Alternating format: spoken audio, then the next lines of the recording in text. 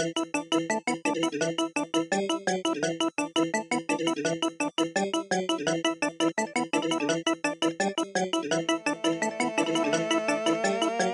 là seulement, le navire est en attente, tous les systèmes sont allés.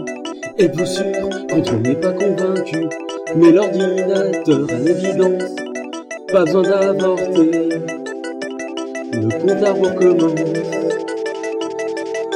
Regardez dans une transe, l'équipage est certain, rien laissé au hasard, tout fonctionne, essayez de se détendre, place dans la capsule, envoyez-moi un verre, rigole Major Tom. Le décompte se poursuit. 4, 3, 2, 1, terre dessous de nous, dérivante, tombée, flottée en apesanteur, appel d'accueil.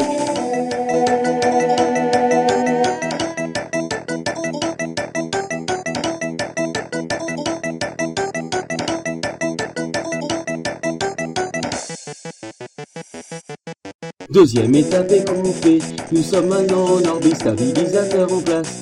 Running parfait, commence à collecter, à demander des données, quel sera son effet quand tout est fini. Pense Major Tom. Retour au contrôle au sol, il y a un problème, allez à la roquette complète. Ne répond pas, bonjour Major Tom. Recevez-vous son tour sur les propulseurs, nous sommes debout. Il n'y a pas de réponse. 4, 3, 2, 1, terre dessous de nous, dérivante, tombée, flottée en apesanteur, appel d'accueil.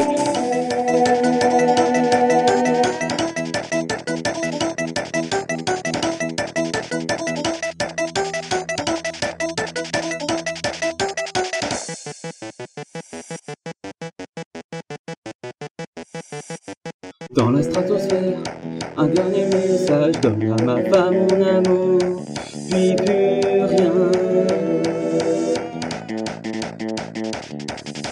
Loin au-dessous du navire, le monde est en deuil, il ne réalise pas, il est vivant, personne ne comprend. Mais le Major Tom voit maintenant dans les commandes de la vie, c'est ma maison, je rentre à la maison.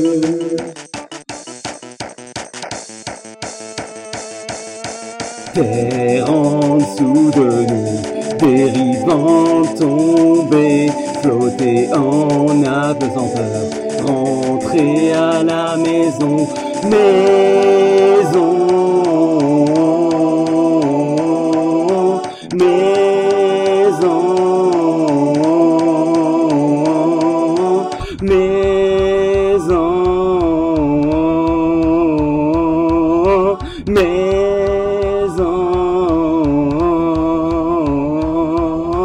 Maison,